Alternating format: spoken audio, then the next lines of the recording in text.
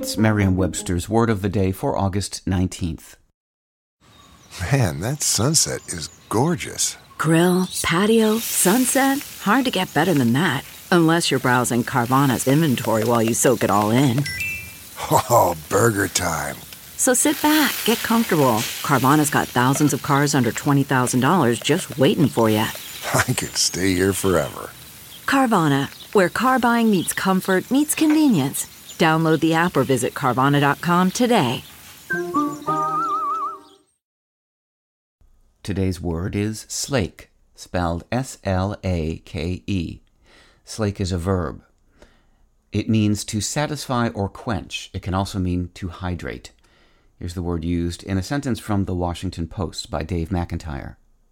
The warm weather of late spring and summer brings certain wines to mind, racy rosés to slake our thirst, for example. Have no fear, the word of the day is here to slake your thirst for knowledge. The uses of slake are varied and fluid. Its most common meaning is synonymous with satisfy or quench. One can slake anything from curiosity to literal thirst.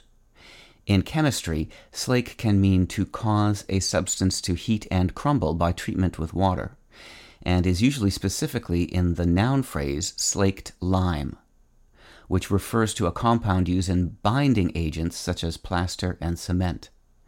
The word has some obsolete meanings as well. In Shakespearean times, slake meant to subside or abate, or to lessen the force of.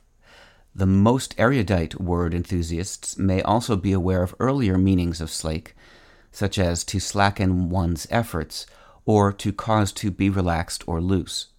These early meanings recall the word's Old English ancestor slack, which not only meant slack, but also is the source of the word slack. With your Word of the Day, I'm Peter Sokolowski. Visit Merriam-Webster.com today for definitions, wordplay, and trending word lookups.